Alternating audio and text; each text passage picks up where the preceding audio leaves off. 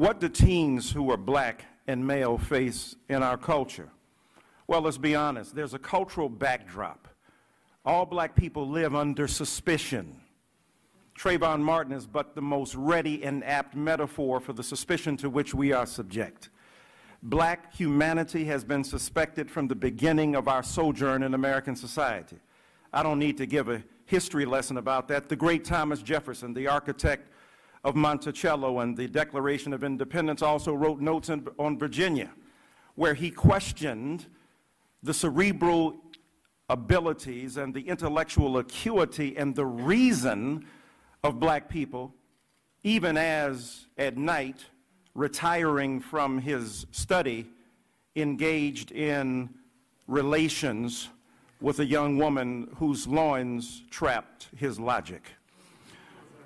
So that the reality of our humanity being under suspicion is critical as the backdrop to understand the unfolding and evolving perception of black people in America. Our humanity has been questioned and our intelligence has been questioned.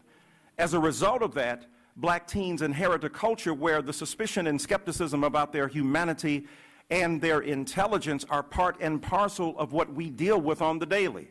This is why, for instance, to echo Mr. Johns, we not only talk about black male stereotypes, we talk about black female stereotypes, because had Rachel Jeantel been believed, had the stereotypical representation that articulates her as somehow subhuman, and not just from white Americans, but black too, skeptical about what she is, speaking 3 languages, perhaps her testimony would have been believed and the outcome of the trial could have been shaped, because black women are under vicious assault as well, and as a result of that, mothers mired in poverty help young black men come to birth, and both of them receive the calumny and the slander of this culture.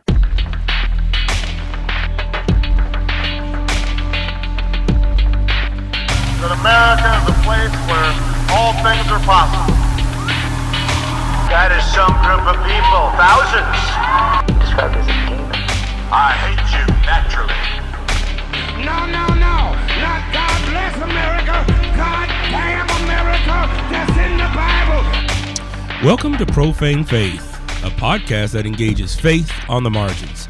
Faith that has been labeled profane, nonconformist, and or out there. We'll be exploring the intersections of the sacred, secular, and profane to find God. I'm your host, Daniel White Hodge.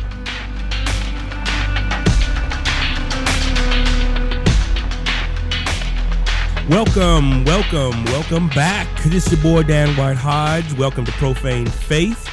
We are back in action here. The website seems to be holding up, and you know that's always a good thing, right? You know, you want to have a good website and infrastructure with things. So thanks for your patience with that. We are in the process of switching folks that are providing our internet. Well, I don't know. I mean, I don't know how you decided. I host myself, so I'm in the process of changing different hosts. So, but hopefully, keep my fingers crossed, that will not interrupt any of the episodes. So we all should be good to go. At any rate, welcome back to Profane Faith, y'all. This is again, this is your boy Dan White Hodge here with you guys, and you know, on this episode, I'm excited because we get a chance to have a conversation with one of my good friends, Travis Harris, soon to be Dr. Travis Harris.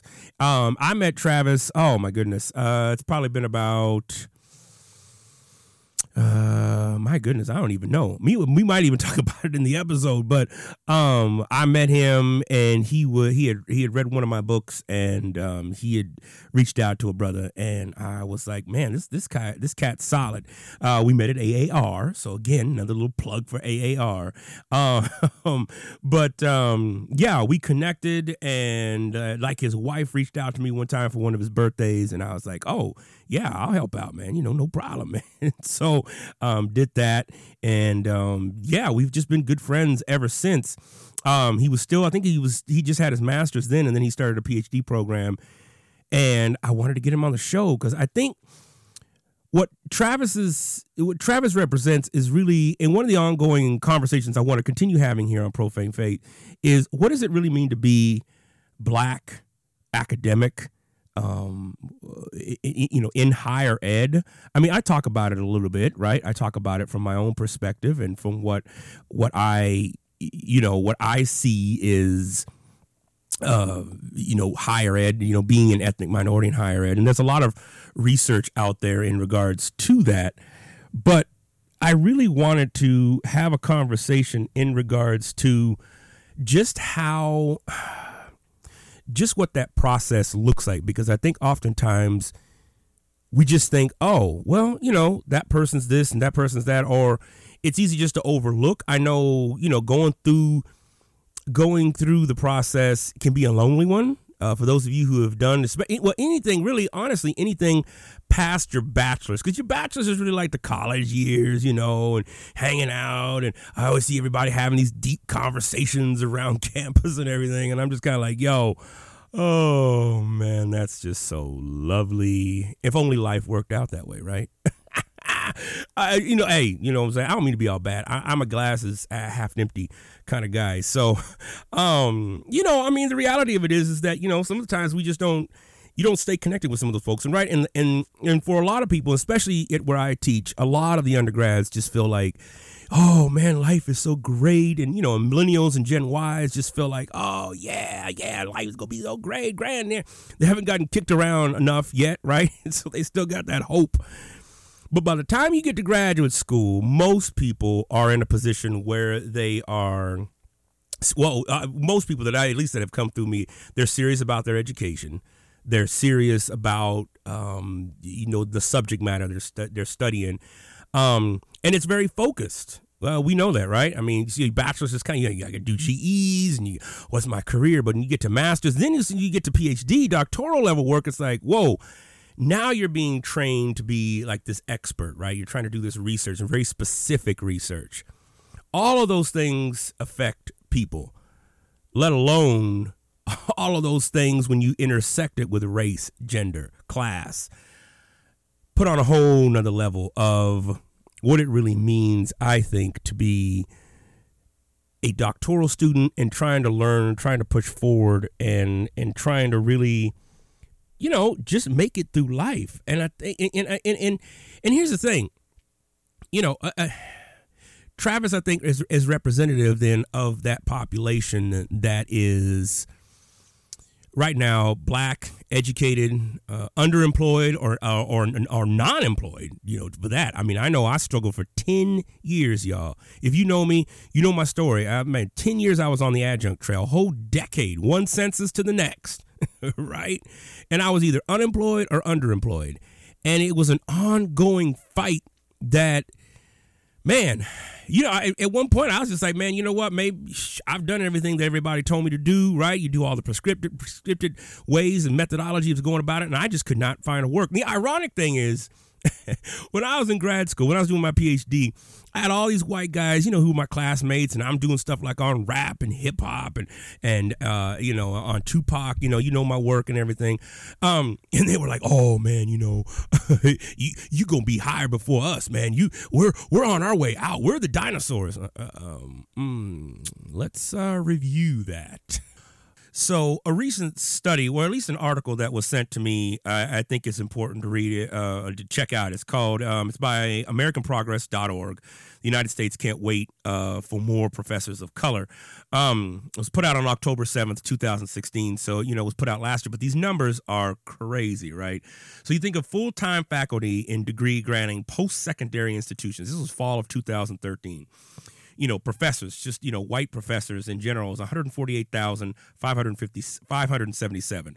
Okay. Professors, Black, African-American, 6,665. So look at that number, 148,000 to 6,000. Okay. Associate professors, 116,817 for white, Black, African-American, 8,812. Those are some staggering numbers when you think about that. All right. Especially when you start thinking about tenure, who's tenured, who's full professor, who has access to that. Assistant professors, 112,000, 262 for white professors. For black African-American, 10,542. Now, that number is bigger, obviously, than the ones in associate and professors. Now, not combined, but gosh, dog, it's 10,000. And then when you get into instructors, it drops, but not much, 7,000, 1,000. Then, of course, other faculty, 7,993. Here's my point. My point is that those numbers are representative of an ongoing problem in higher education.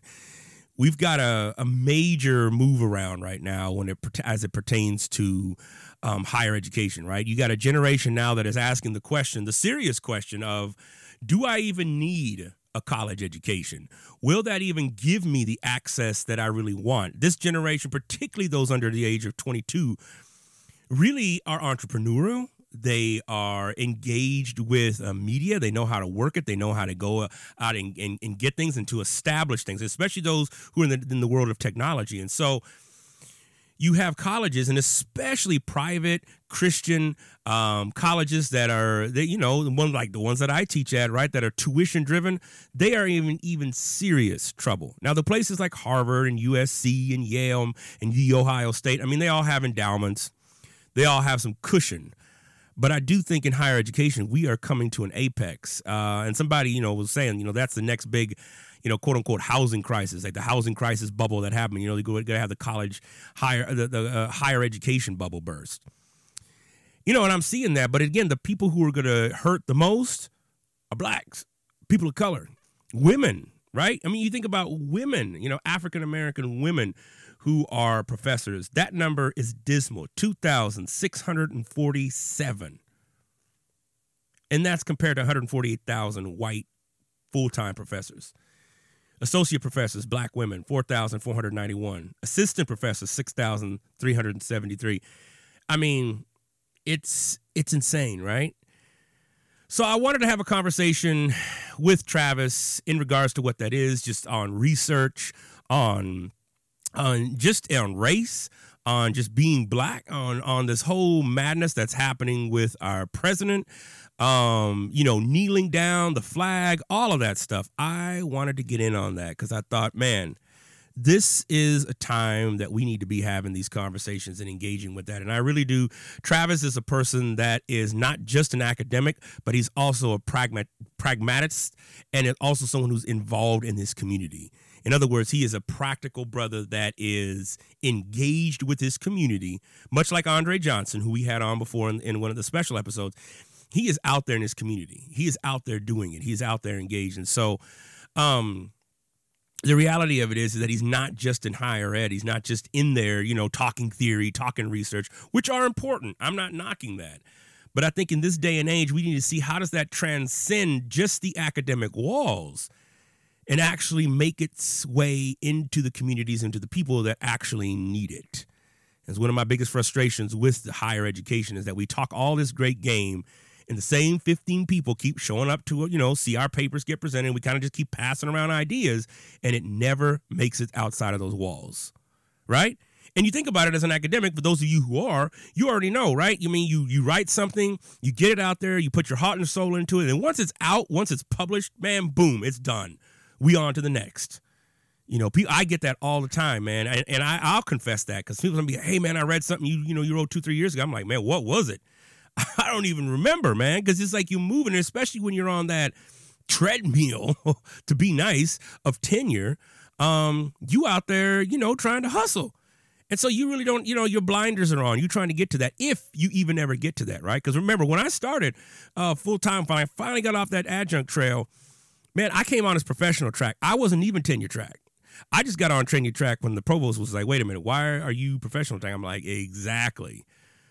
So I can count myself in those numbers, right? Those other, not even a lecturer, not an affiliate, but, your other faculty. Those are some numbers. I think those are some things to engage with. And we'll continue to talk about that because I think that's something that deserves a conversation much broader than just what we see in some articles here and there. So without any further ado, I wanted to show y'all and let y'all listen in on this conversation that Travis and I had in regards to all of these things: race, gender, higher ed, research, all that stuff. So here's our conversation. Welcome back, folks. Indeed, welcome back to Profane Faith. It's your boy Dan White Hodge, and I have one of my good friends and scholars in the house with me this morning, Brother Travis, soon to be Dr. Travis Terrell. That's right. What's up? Yes, sir. Travis, where are you Skyping in from today, brother? So I'm coming in from good old white Williamsburg. And where's that at in the world, man? It's on the East Coast. It's like, so I grew up in Richmond, but it's about 45 minutes east of Richmond, 45 hour west of Virginia Beach. So y'all might know some of those spots: Richmond, Virginia, Virginia Beach, Virginia. Okay. All right, man. So for the listeners, and this is one of the things we do on the show all the time, as somebody comes on, is what has been your faith journey? Where are you at right now?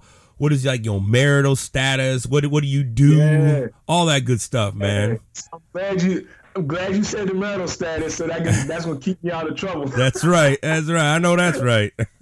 Yeah, I'm married. Been married for 10 years now, bro.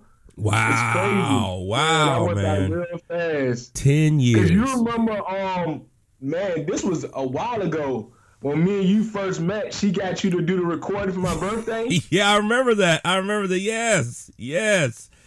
That's right. Oh man, that surprised me. So we've been married for 10 years. Destiny Harris, that's my baby. Okay. It's funny. I said you keep me out of trouble because one time I spoke somewhere, right? And she was like, afterwards, she gave me that look. She was like, "You didn't say you were married." I was like, all right, every single time now. Yeah, man. Make sure I put that out there. Yeah, no. Yeah, so married and been married for 10 years. And then like, I guess my faith walk, I mean, I'm like one of those, like, thank God for my mom. Yeah. So, like, our black theologian, Augustine, right, or Augustine, or however people want to pronounce his name, talk about his mom and how his mom was integral into him becoming a Christian. Yeah. So I would say for me, man, my mom is a courageous, faithful woman to God. She's had a crazy life, but she brought faith to me ever since I was born in her womb. Wow. Yeah. What? So go ahead. She was always speaking over me.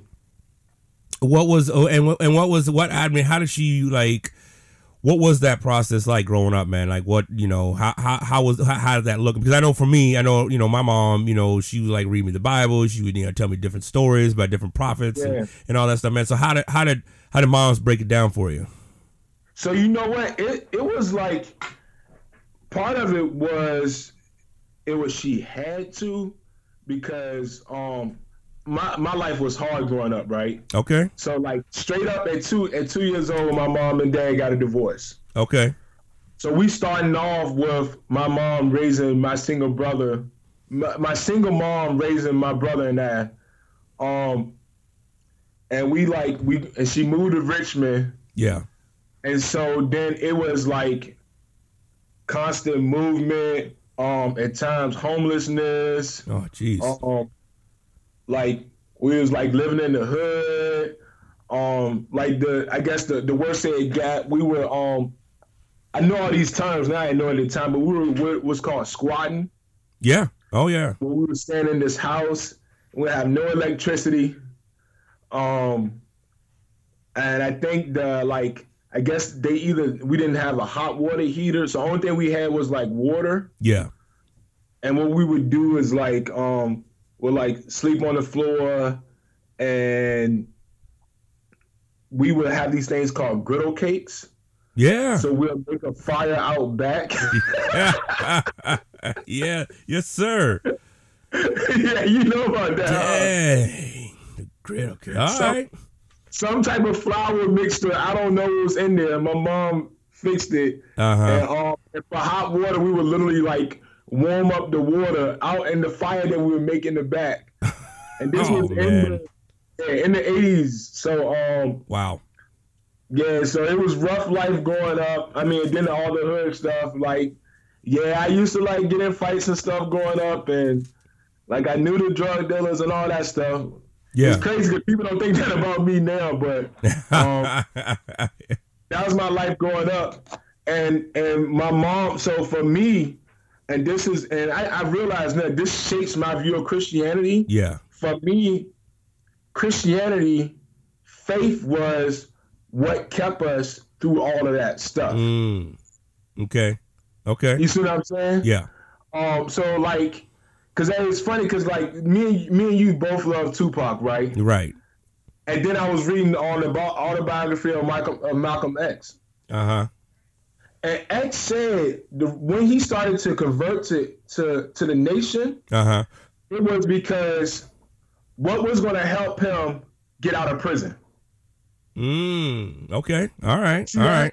So Yeah. he said, if you go back and look in the autobiography, when his brother sent him a letter and he told him to stop eating pork, he said, let me tell you how you can get out of prison. Wow. Right? Yeah. So it was what can help him in his situation. Right. And then Tupac, right, in one of his interviews, he said, look, if you listen, he said, because for him, the nation he had a different experience. He said, nation brothers coming to me, Christian brothers coming to me, all these brothers coming to me, but I'm still in prison. Right. Right. My family's still struggling.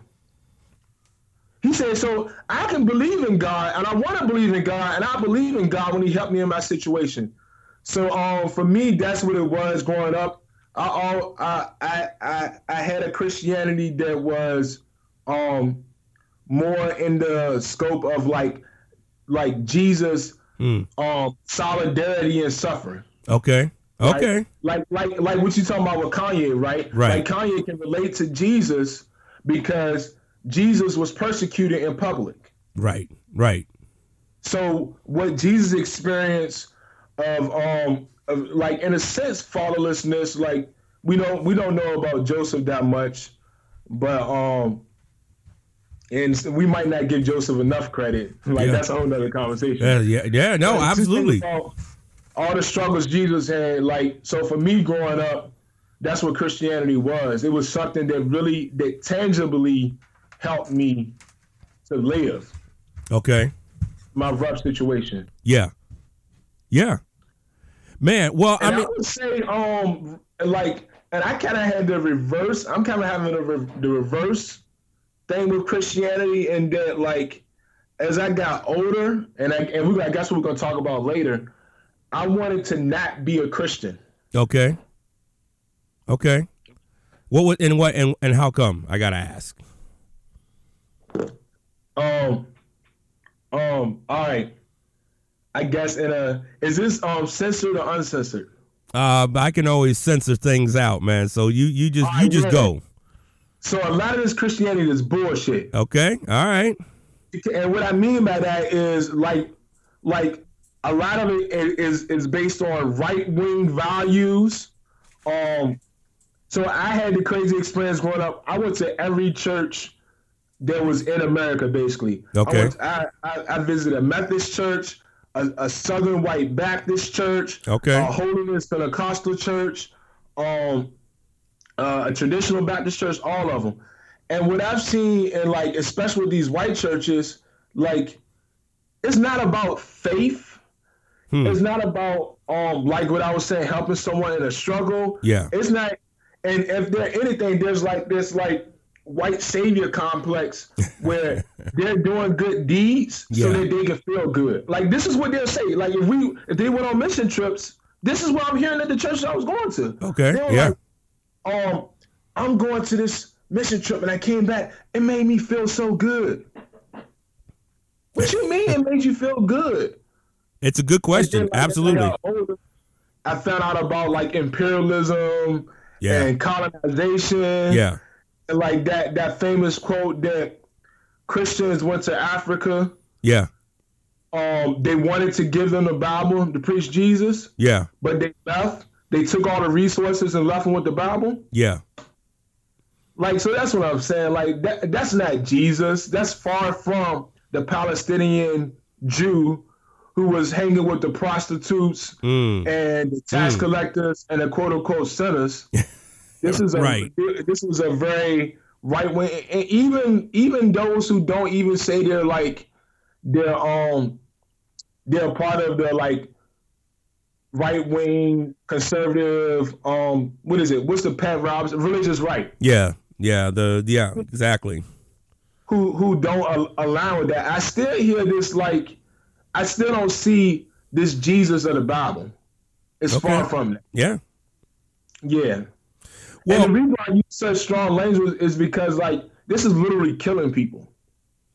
Oh, absolutely. Absolutely. On many different levels.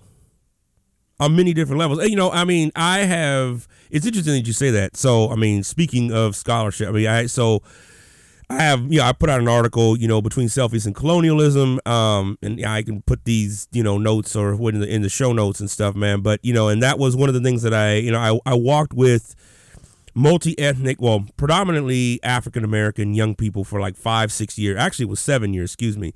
And I wanted to trace and see what was the effect of white evangelical outreach organizations on them stuff, man. And that was just it, man. In fact, in many regards, white short-term missionaries did more harm towards that faith development than good.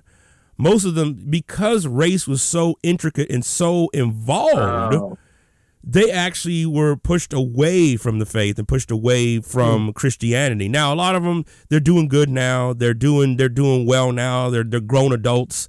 But my point being is exactly what you're saying. The white folks walked away with a sense of, man, you know, this is great. We're doing God's work. We're spreading the gospel. Whereas the ethnic minorities walk away with like, God dang, I don't know if, you know, like, I don't know if I want to serve this God, man. So it's interesting that you bring that up, man, you know, as it relates to that. Exactly. That's crazy. See, I knew I needed to read some more of this hard scholarship there. Oh, man. Oh no, brother, but I'm just trying to keep up, man. I'm just trying to keep up in this crazy world. Speaking of scholarship, man, what are you working on right now, man? Because you a doctoral student, man, right? You about to graduate, right? Yeah, that's right. I'm working on this dissertation. Yes, so we'll talk a little bit about that and just those connections, because I know you and I have a lot of talk on hip hop, of course, on and how that connects spiritually. For those of you listening, my man Travis, you know, we're usually at AAR, American Academy of Religion, every year, and so just having those conversations around that and trying to engage. What does hip hop look like? We got this new book, so there's a lot. I'll let you go from there. Yeah. So I guess so two things. One, for my dissertation, and when I was at this other hip hop conference, I was talking to Trisha Rhodes gave this presentation. Nice. And she was talking about how, in many ways, some hip hop scholars want too much from hip hop. And that what she was trying to get at is, and we look at the other fields of study, even like African American studies, Africana, Latin American studies, etc. Even those field of studies that have been in existence for more than 50 years, they're still fighting to get department status. A lot of them are just programs. They don't have doctoral programs, etc. So I think she makes a good point in saying that if we want that for hip hop, we still have a lot of work and the time and going to do to get there. That's true. So in that vein, I'm a 100% hip hop scholar. I actually go by a hood scholar. But that you are, man. I would definitely say that you would definitely 100% hip hop scholar, man. My dissertation actually is looking at dispossession. Okay, talk to me about that. Come on. So what happened was, I'm in Williamsburg, and I randomly found out about the making of Colonial Williamsburg, which for people don't know. So that's the thing. Some people might know about Williamsburg for the touristic aspect, which for some reason white folks want to go back and tour the 18th century. I don't know why, this is an attraction, like slavery Right. and colonization is an Right. attraction. I don't know why it's an attraction, but some people want to tour that. Well, I found out that in the 1920s and 1930s, this was literally created. This touristic attraction was created, and when this attraction was created, it literally kicked out blacks from their homes. Oh, Lord. I then found out that this wasn't the first time it happened in Williamsburg. In fact, this was the second time, because when the Naval Weapons Station was created in 1919 in Lackey, Virginia, which is like Yorktown, Virginia, black community again was kicked out. Oh, my Lord. And then, Oh, Lord. And then, more and then. 1941 and 1942, when the Camp Perry was created, there was a predominantly black community called Magruder. And in Magruder, another black community got kicked out. Lord Jesus. So when I originally started doing the research, I was looking at all three, and I found out that there's already been 2 dissertations written on the first 2. So I want to write a dissertation on the third one. Okay. Okay. But I'm taking the position of I want to work alongside the community. Yeah. So this is important. I have a problem with, and I feel like a lot of scholars, unfortunately, either intentionally or unintentionally, profit off of others' pain. Oh, okay. Yeah. Yeah. And what I mean by that is, I'm going to use this as an example. I could come in, write this dissertation, gather all this data, use this dissertation to get my PhD. And normally your first dissertation becomes your book that you use for your tenure. Right. Right. Oh yeah. And if I do that whole process, what does that community get out of it? Yeah. That is woo. That is the question, brother, right there, because oh my gosh, man, that one hits home. What does the community get out, especially black folk in this socio-political era? Like what does that look like? And that goes back to last year, American Academy of Religion. There was a whole session on. It was Cornel West was there, Eddie Glaude. I mean, I'm forgetting the sister's name. She was up there, man. There was a whole Imani Perry. Well, I think it was Imani Perry. It was, yes, it was Imani Perry. And I asked the question, right? Right. And that was just it. Right. That was just it. And it was this. And I think Eddie Glaude, I think, even said it. He was like,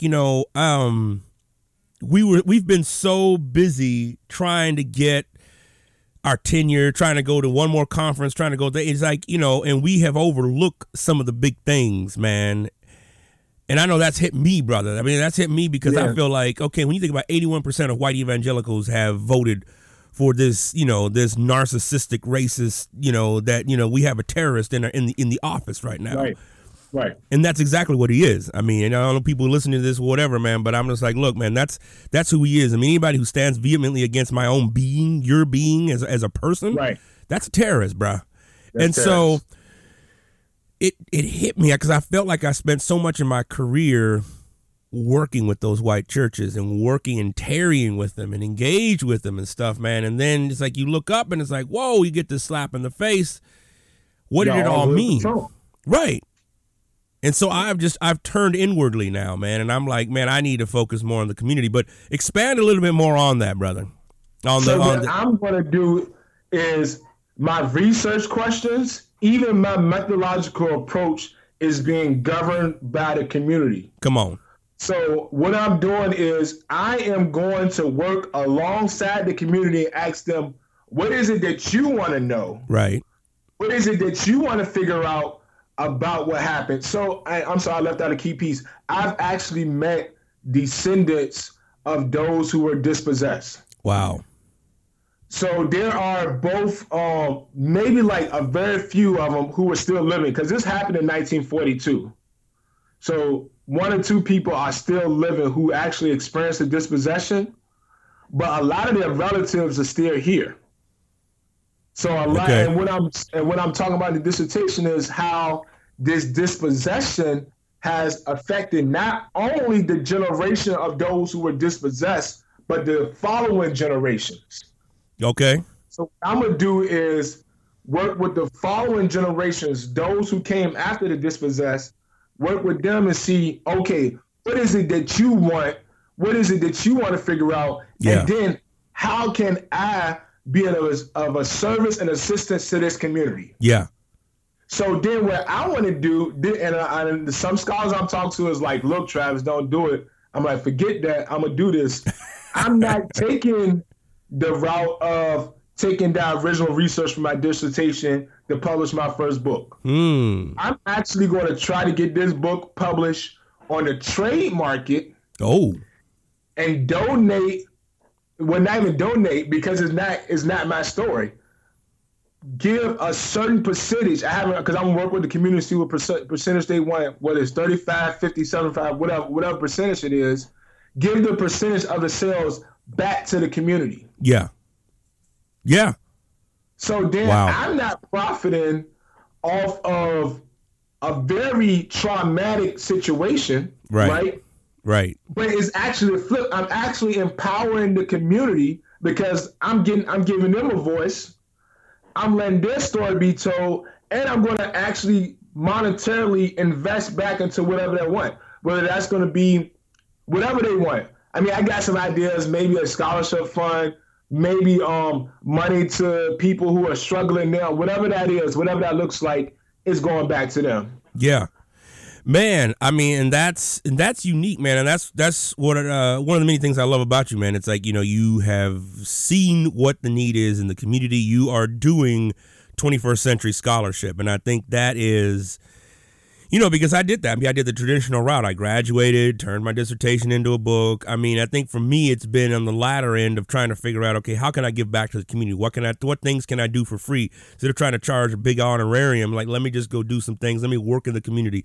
Let me give back. Let me give some books away, man. I gave a whole bunch of my books away, to just folks that just needed it, man. People that just needed it, just them connections and just, expanding the mind, man. So, but what you're doing, man, is a completely different route. And I think you're on the right path, man. I think that that the academy is going to have to catch up with folks like you, man, because we're still etched in this ethos in the academy, like, right?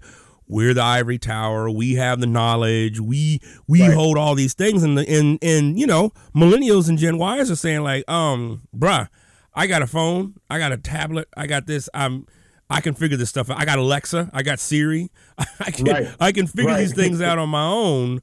What do you have to offer? And you are essentially saying, look, this is what we can offer, and this is how scholarship fits your life. You know what I'm saying? Yep. Yeah, that's it. That's it. And real quick, man, just because you said dispossession, how do you define things? I know there's somebody who's out there right now like, dispossession. What? So so this is what I might end up doing on a scholarly route because this is very theoretical. So I actually developed a full theory, which I'm calling the matrix of dispossession. The matrix of dispossession. Yeah, brother. Come on with it.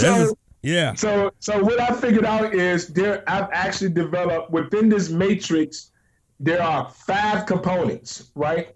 Mm-hmm. And they are existential dispossession, political dispossession, material dispossession, spiritual dispossession, and what's the 5th one? Existential material. Oh, and psychological dispossession. Ooh, all right, brother. That's what I'm talking about, y'all. This is doctoral work right here, man. See, and the way this work is, what I'm arguing is, it works as a matrix in that we are, when we usually think, so like the definition term of dispossession is when someone is displaced from usually property, as in kicked off of a land or kicked out of their house. Nice. Okay. I mean, not nice that it happened, but that's, yeah. So if you look up dispossession, that's where you see, right? Okay. So if you look at the history of Africans throughout the diaspora, we matched that perfectly, right? Yeah. We were taken away from Africa when we came here through numerous, whether it's urban renewal, gentrification, forced slavery. We've been continually dispossessed or removed from our residence, our land, our home, etc. Right? Yeah. So what I'm saying is that is actually a short-sighted perspective of what's happening. Yeah. So when you look at if someone gets kicked out of their house, for example, there are all these other factors that are going into play. So thinking about with the material dispossession, right, which is the one we're used to seeing. Yeah. Think about even within material dispossession, what happens to all their belongings, right? Yeah. And all their property after you unfortunately, because Dan, you've seen it when you out in the hood, you see everybody's stuff laid out on the street. Right. All the time. And then, so think about that though. Let me ask you, you don't even know this whole matrix. Let me ask you, does that tell the whole story? No, I mean, I don't know. I mean, that's part of it, but I don't think that's the whole story. I mean, that's material possession. I mean, but there's a lot more going on. At least I would assume there's a lot more going on behind that. So, and that's what theories do, right? They just try to explain the phenomenon, right? Yes. I'm saying there is more than. So think about it. For what you've seen, how they deal with this psychologically. You see what I'm saying? How does it? Yeah. Yeah. You see it? Yeah. And think about black people in America who has this president as, like you said, who's a terrorist. Right. Political dispossession. Right.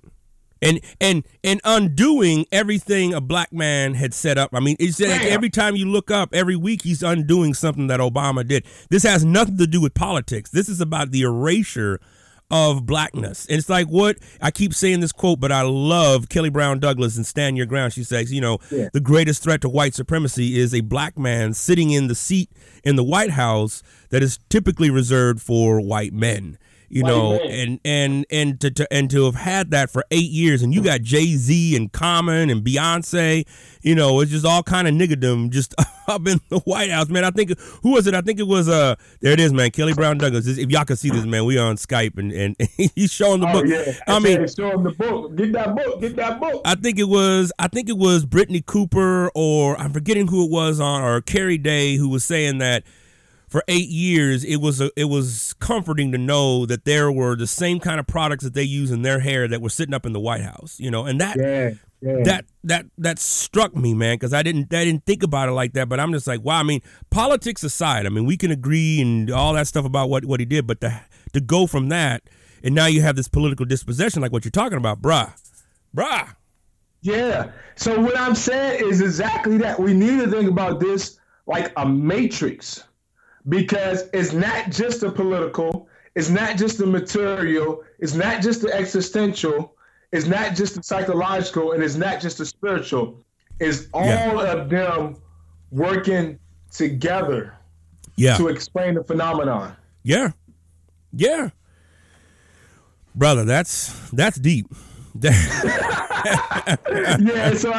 I'm thinking about on the scholarly side, I might try to flesh that out more and dig deep into that. Oh, absolutely. Well, and I mean, really, honestly, I mean, that's something, man, I'd love to see that in Oxford University Press and Princeton University. I mean, that's the type of stuff right there. That's that's your opus diem, man. That's your capstone, man. That's good stuff right there. Yeah, bro. Man, that's good. Well, so shifting gears now a little bit, because this is what kind of gave me. What's that? Oh, I just said back to the hip hop. No, because I think this all connects, but it's like a shift in a little bit, because I wanted to play you just like the video that you sent me, a little clip that you sent me. Oh yeah. Oh my Lord! And how this connects with what you're talking about with hip hop. So for those of you who don't know, this kind of set off. I was like, man, I gotta get Travis on the show, and we're gonna get him back. But he sent me this clip, and he titled it, here's this foolishness. And I ain't gonna front, y'all. I ain't gonna front, because I watched about 6 seconds, and I was just like, you know what, I can't get. But I think we should push past those 12 seconds and listen to some of this that's going on right here. So let's take a listen to see what you're missing. Here we go. Oh my gosh. See, I stand for the flag, and I kneel for the cross, and I serve a God who came and died for the lost. And y'all want to sit out there and disrespect the flag by taking a knee. The only time you'll catch me on the knees when I'm bowing before my King. And one day every knee will bow and every tongue confess that Jesus is Lord. So I'm here to spit some spiritual truth as you see me reaching for my sword. And you multimillionaires act like y'all so oppressed. Well, my God gave it all out on the cross, so there was nothing left. As he took his final breath, Father, forgive them till no more air enter the chest. That same very God is what our country was founded upon. And this is a shout out to all the soldiers out there that sacrificed your life. I'm proud of all y'all men and women. I can't say it enough times. And whenever the national anthem is being played, I'll take a stand with my hand over my chest and let freedom reign. And I don't care what any of y'all say, because till my dying breath, I will glorify his name. And to all the soldiers out there that sacrifice your life, much respect. I can't say it enough times. Yeah, much respect. I can't say it enough times. Yeah. Stand for the flag, America, and kneel for the cross. 116, unashamed of Jesus Christ, unashamed of to be an American, unashamed of being a Christian. Yeah, I worship a King of Kings and the Lord of the Lords, and the only person I will ever take a knee down before is Jesus Christ. You can guarantee that. So to all you soldiers out there, I salute you. Thank you so much for giving your life for our country. And every time the national anthem is being played, my hands right here, my eyes gazing at that flag, because I understand what people did for this country so that I could have the freedom to live here, to my freedom of speech. And I will always stand for the flag and kneel before the cross. Thank you. All right, man. Talk about that. I mean, because there is a lot wrapped up in that right there, man. So first was like this, like, I don't know if it's like supposed to be passion, like, yeah, like I'm gonna take a stand about this, and like, oh my gosh. Yeah. So look, one thing is, and this is a big thing, whiteness. Not white people, but whiteness is never original. Okay. Okay. And what I mean by that is you always see how whiteness responds to blackness. Okay. Right? So if you look at throughout history, when slavery was being set up, right? So in the 17th century, they didn't have slave patrols, right? They didn't have any laws against even like Christianity and baptism. They was like, oh man, like these Africans, they getting away. They running away. These Africans, they found out if they get baptized, they might get free. Oh, okay, all right, let's create some laws to that. Yeah. Right? Yeah. Then it was like, then look at it. Black Lives Matter, right? You say that. What comes after Black Lives Matter? All lives matter. Yeah. Yep. Blue Lives Matter. With that original, you see that? It's always in response to. So Kaepernick takes a knee. Now, after Kaepernick takes a knee, this dude is like, oh, you know what? I'm going to make a stand for what's right. And it's so unoriginal. You're right, man. You got a really good point there. Yeah. I mean, the other part, key part is the aesthetics. Yes, absolutely. Well, and exactly. I should probably put the link in it just so that people can see it too, man. But talk a little bit about the aesthetics. He has no flow, rhythm, anything at all. Like he don't know if he want to rap real fast, or if he want to rap slow, or if he want to if it's like, if I want to be like strong, or if I want to like get a message across. Yeah, it's like just. It's nothing. It's not even freestyle. Oh, mercy. He said, I want to stand for the flag. I want to kneel for the cross. I want to stand for the flag. And then when I start rapping, I'm gonna kind of slow it down. But then when I finish, I want to talk to y'all. But then I don't really know what I'm gonna say. So let me come up something real quick. But I want to sound deep. But I want to talk. Yeah. On a serious note, though, right? Bringing all that together. When you look at black people, when you look at blackness, when we do it, the reason why it has this rhythm and this flow, etc. Because there is something. So for me, I am very inspired by Benson Hardin's notion of the river. Okay. And what Vincent Hardin says, he says that we are the river and the river acts on us.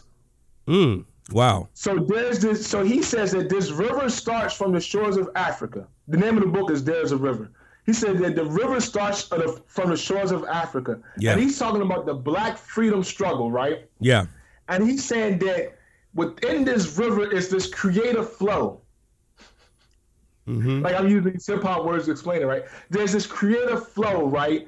And this creative flow empowers, equips, and acts upon both blacks and blacks contribute to the river. Yeah. So what I'm saying is, like, we can look at the ways in which, from this river metaphor, our ancestors, our African ancestors, come upon us right now. Yeah. And we are also constantly developing and creating and being original. Wow. So, and what I'm saying is this is being manifested aesthetically. Yeah. So that's why when we listen to hip hop, when we look at what black people do, that joint looks dope. It sounds dope. It feels good. You can flow with it because you flow with the river. Yeah. You see that? Yeah. And he has, and if you look at what he's doing, he has nothing like that constantly. There's no river or anything that's guiding what he's doing. Yeah. He's just coming up out of nowhere, responding to the creativity, the flow of black people. All the ancestors were behind Kaepernick. Yeah. Don't got nothing behind him. Unless well, actually, let me take that back. He does have something behind him. Yeah. This white supremacist Christianity that's intertwined and has been intertwined with capitalism, etc., since the founding of this nation. Right.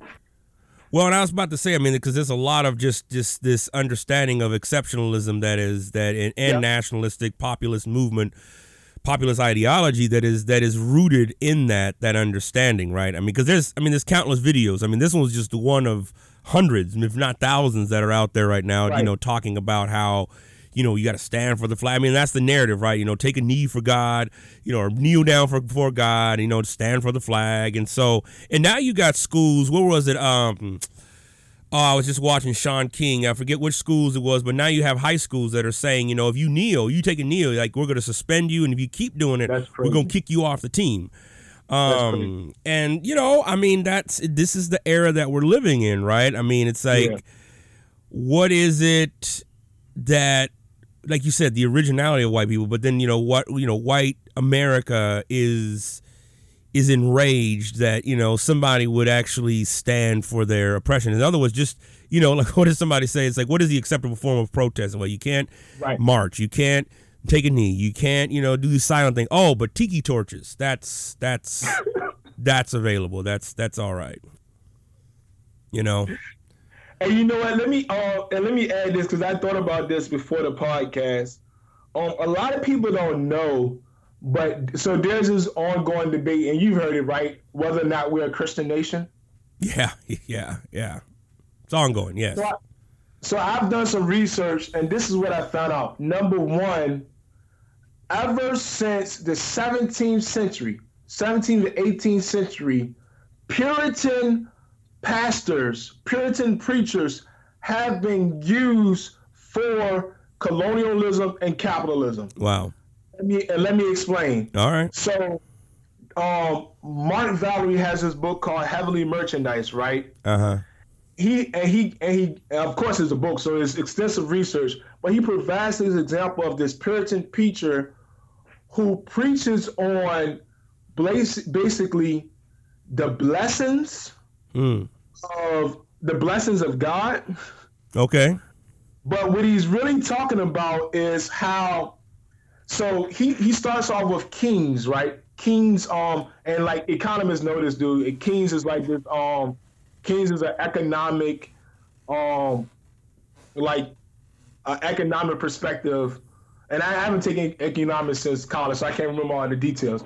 But basically, there's a shift from King's economics to where in the 17th and 18th century, where European colonialist settlers in like New England, for example. Yeah. So they were investing, they needed to invest into like between the transatlantic slave trade and between the economy at that time. So between New England, the Caribbean, and Europe, right? They had a failing economy and they needed economic investments. And what they did was they went to the Puritan preachers and got them to preach a message. They helped them with their situation. Okay. Jeez. That's crazy, right? Oh, man. Yeah. So then fast forward to the 20th century. You have Kevin Cruz, who wrote this book, One Nation Under God. Yeah. Oh, yeah. Yeah. And he makes the same thing happens where in the 20th century, in response to the New Deal, right? In response to, who was it? Was it Roosevelt who had the New Deal? Oh man, I'm spacing. I'm sure there's somebody listening right now and be like, it was about. Let me try. I can tell you real quick. That's what I'm talking about. He's right on the. You know what? I think it was Roosevelt because I think so too. Eisenhower came after. Yeah. So in response to the New Deal, right? A couple of manufacturers, like the National Association of Manufacturers, they was losing business. So what they did was they was like, look, it was Roosevelt. So in response to Roosevelt New Deal plans, right? So the New Deal were government programs, right? Yeah. Side note, government programs to help white people. Yeah. Yeah. Oh yeah. Absolutely. And they help Irish, Italians, and Jews. Mm-hmm. So like there's another book called When Affirmative Action Was White. And it talks about that because I bring this up because a lot of people say, well, the Irish were struggling and the Italians were struggling. Well, you know what happened? The government had programs put in place to help them. So in response to this New Deal, of course, some of these businesses and manufacturers were losing money. Who do you think they go to once again to get their money back? White preacher. There you go. So then listen to this. The whole One Nation Under God, in God We Trust, all of that's on our money, etc. Guess when it started? Yeah. The 1950s. It's all right here. Oh, man. I tell you, brother, One Nation Under God. There was literally, this whole Christian nation was literally manufactured by right-wing conservatives in order to maintain power. Wow. But it makes so much sense, though. I mean, it makes so much sense with our notion of God and country. And so that, and, you know, when that narrative starts to change, then it gets, rather than talking about the historical, it's like we cover it up. When I say we, it's not me, it's not you, but it gets covered up in the sense that it gets looked at, now you're against the flag, you're communist, you are enemies of the state, you are traitors, it gets so meshed up, but that's just it. Folks without a critical intellect don't know this, and nor do they want to hear it, right? I mean, you got Stephen Bannon who denies that Native Americans were, you know, essentially genocidally killed in this country. He calls that a left-wing argument. And I'm like, a left-wing argument? I mean, you even had Bush who would admit that. I mean, you know, both Bushes admit that. But this is where we're at, right? It's like, no, that really didn't happen in this revisionist history. So this is important, man. This is important stuff to be engaged with. If you notice in the video, right, or in the song, he is almost like, what's the difference between Jesus and the flag? You're right. Yeah, absolutely. They're synonymous. It's almost like he almost made the mistake. He was like, I stand for the Jesus. I stand for the flag. I kneel for the Jesus cross flag because it's all the same. Yeah. And then one last point is, why would someone be so vehemently opposed? Let's take their argument, right? Let's say this was disrespectful to the troops. This was disrespectful to the flag. Yeah. If you are a Christian, why are you so opposed, or why do you care so much about the flag being disrespected? It's a good question. It's a good question. I mean, it does open up that you know, that line of thought around God and country and religion, you know. Unless that flag is intertwined with the very Jesus that you're worshiping. Yeah. And maybe they aren't worshiping Jesus. Maybe they're worshiping the flag. Yeah, man. Whoo, brother. This is good stuff right here, man. And that's why I started off saying that it's BS, bro. Yeah. No, absolutely, man. Man, you've given us a lot to chew on, man. This is good. This is really good. Well, for time's sake, because I know, you know, we could go on for another 2 hours, but we'll get you back. I mean, especially when this new book comes out, we're going to talk more about it. And it's just more of the work that you're doing. This is great, man. It's been great having you on the show. Where can people find you? Where are you at in the world? What's how if somebody wants to reach out to you, you know, where can I put this in the show notes, and where can people find you? So the best place is I'm most active on Facebook. So Travis.T.Harris on Facebook. I am at the College of William and Mary. So you can literally just search for my name, Travis Harris, College of William and Mary. Okay. You can find my profile. And of course, JHHSonline.org. Yes, sir. Yes, That's sir. That's right. With the main man, chief editor-in-chief there, Daniel Hart. Journal Hip Hop. So we need to let them know we almost done. The next issue about to come out. Yes, it's about to come out. We'll post it and we'll get it up out in there and everything, man.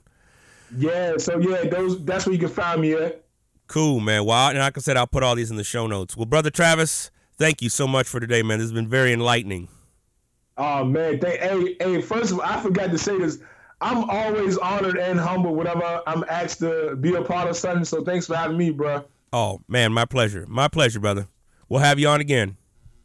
All right, homie. Peace. Deuces.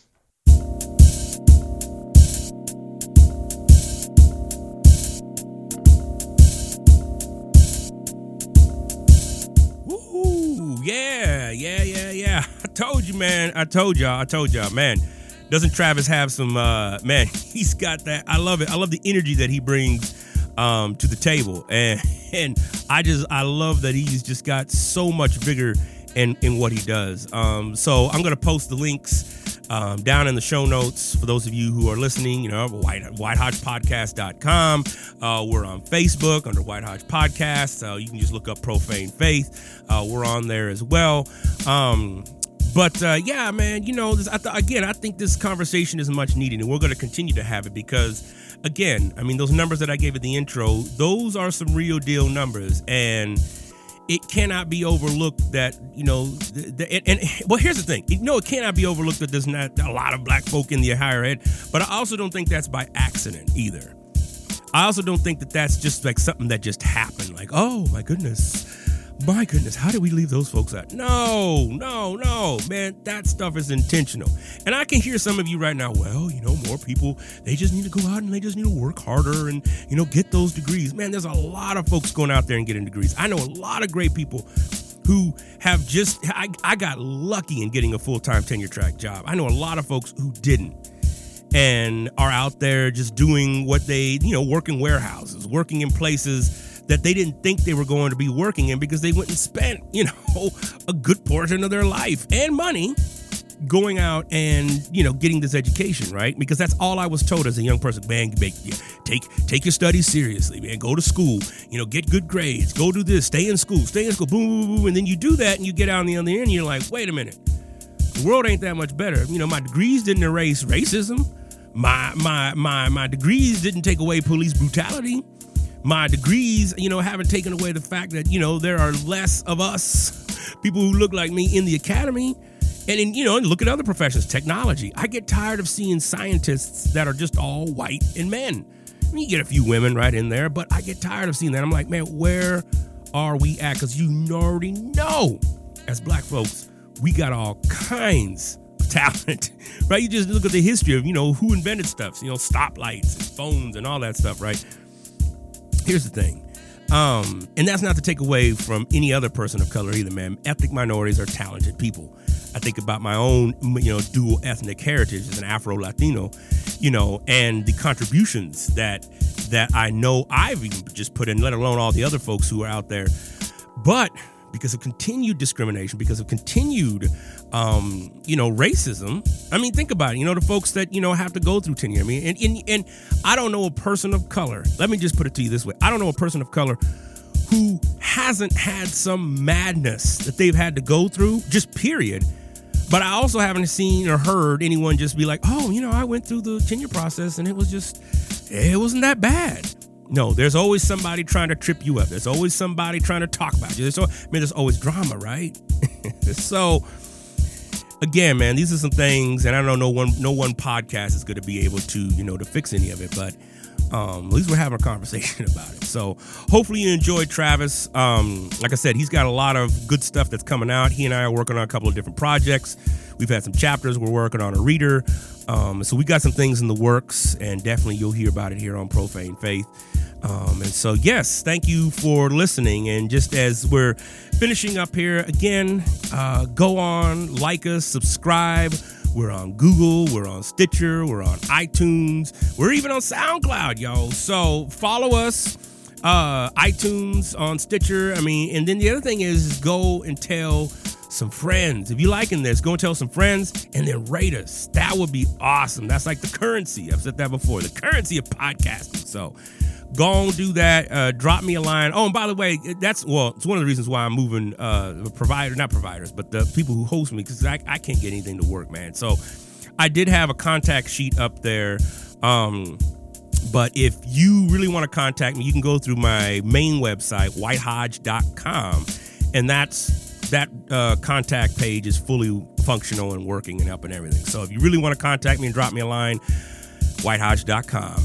Go to contact and, type in your information. But I'm working on the website and stuff, technology, man. It's always up and down and everything. So it is what it is. But anyways, thank you so much for listening. And I thank those who have already called and texted and sent messages. And it feels like, we're building a nice little audience here. And so I'm excited for that. So if you're listening, you're here and you're engaged, thank you. I really do appreciate it. Thank you. And I look forward to more conversations. And if you know other people that need to get, I need to get in contact with, to get, have some more conversations and broaden it out, by all means, send those names this way. We'll hook them up. All right. Until next time, y'all. Peace and take care.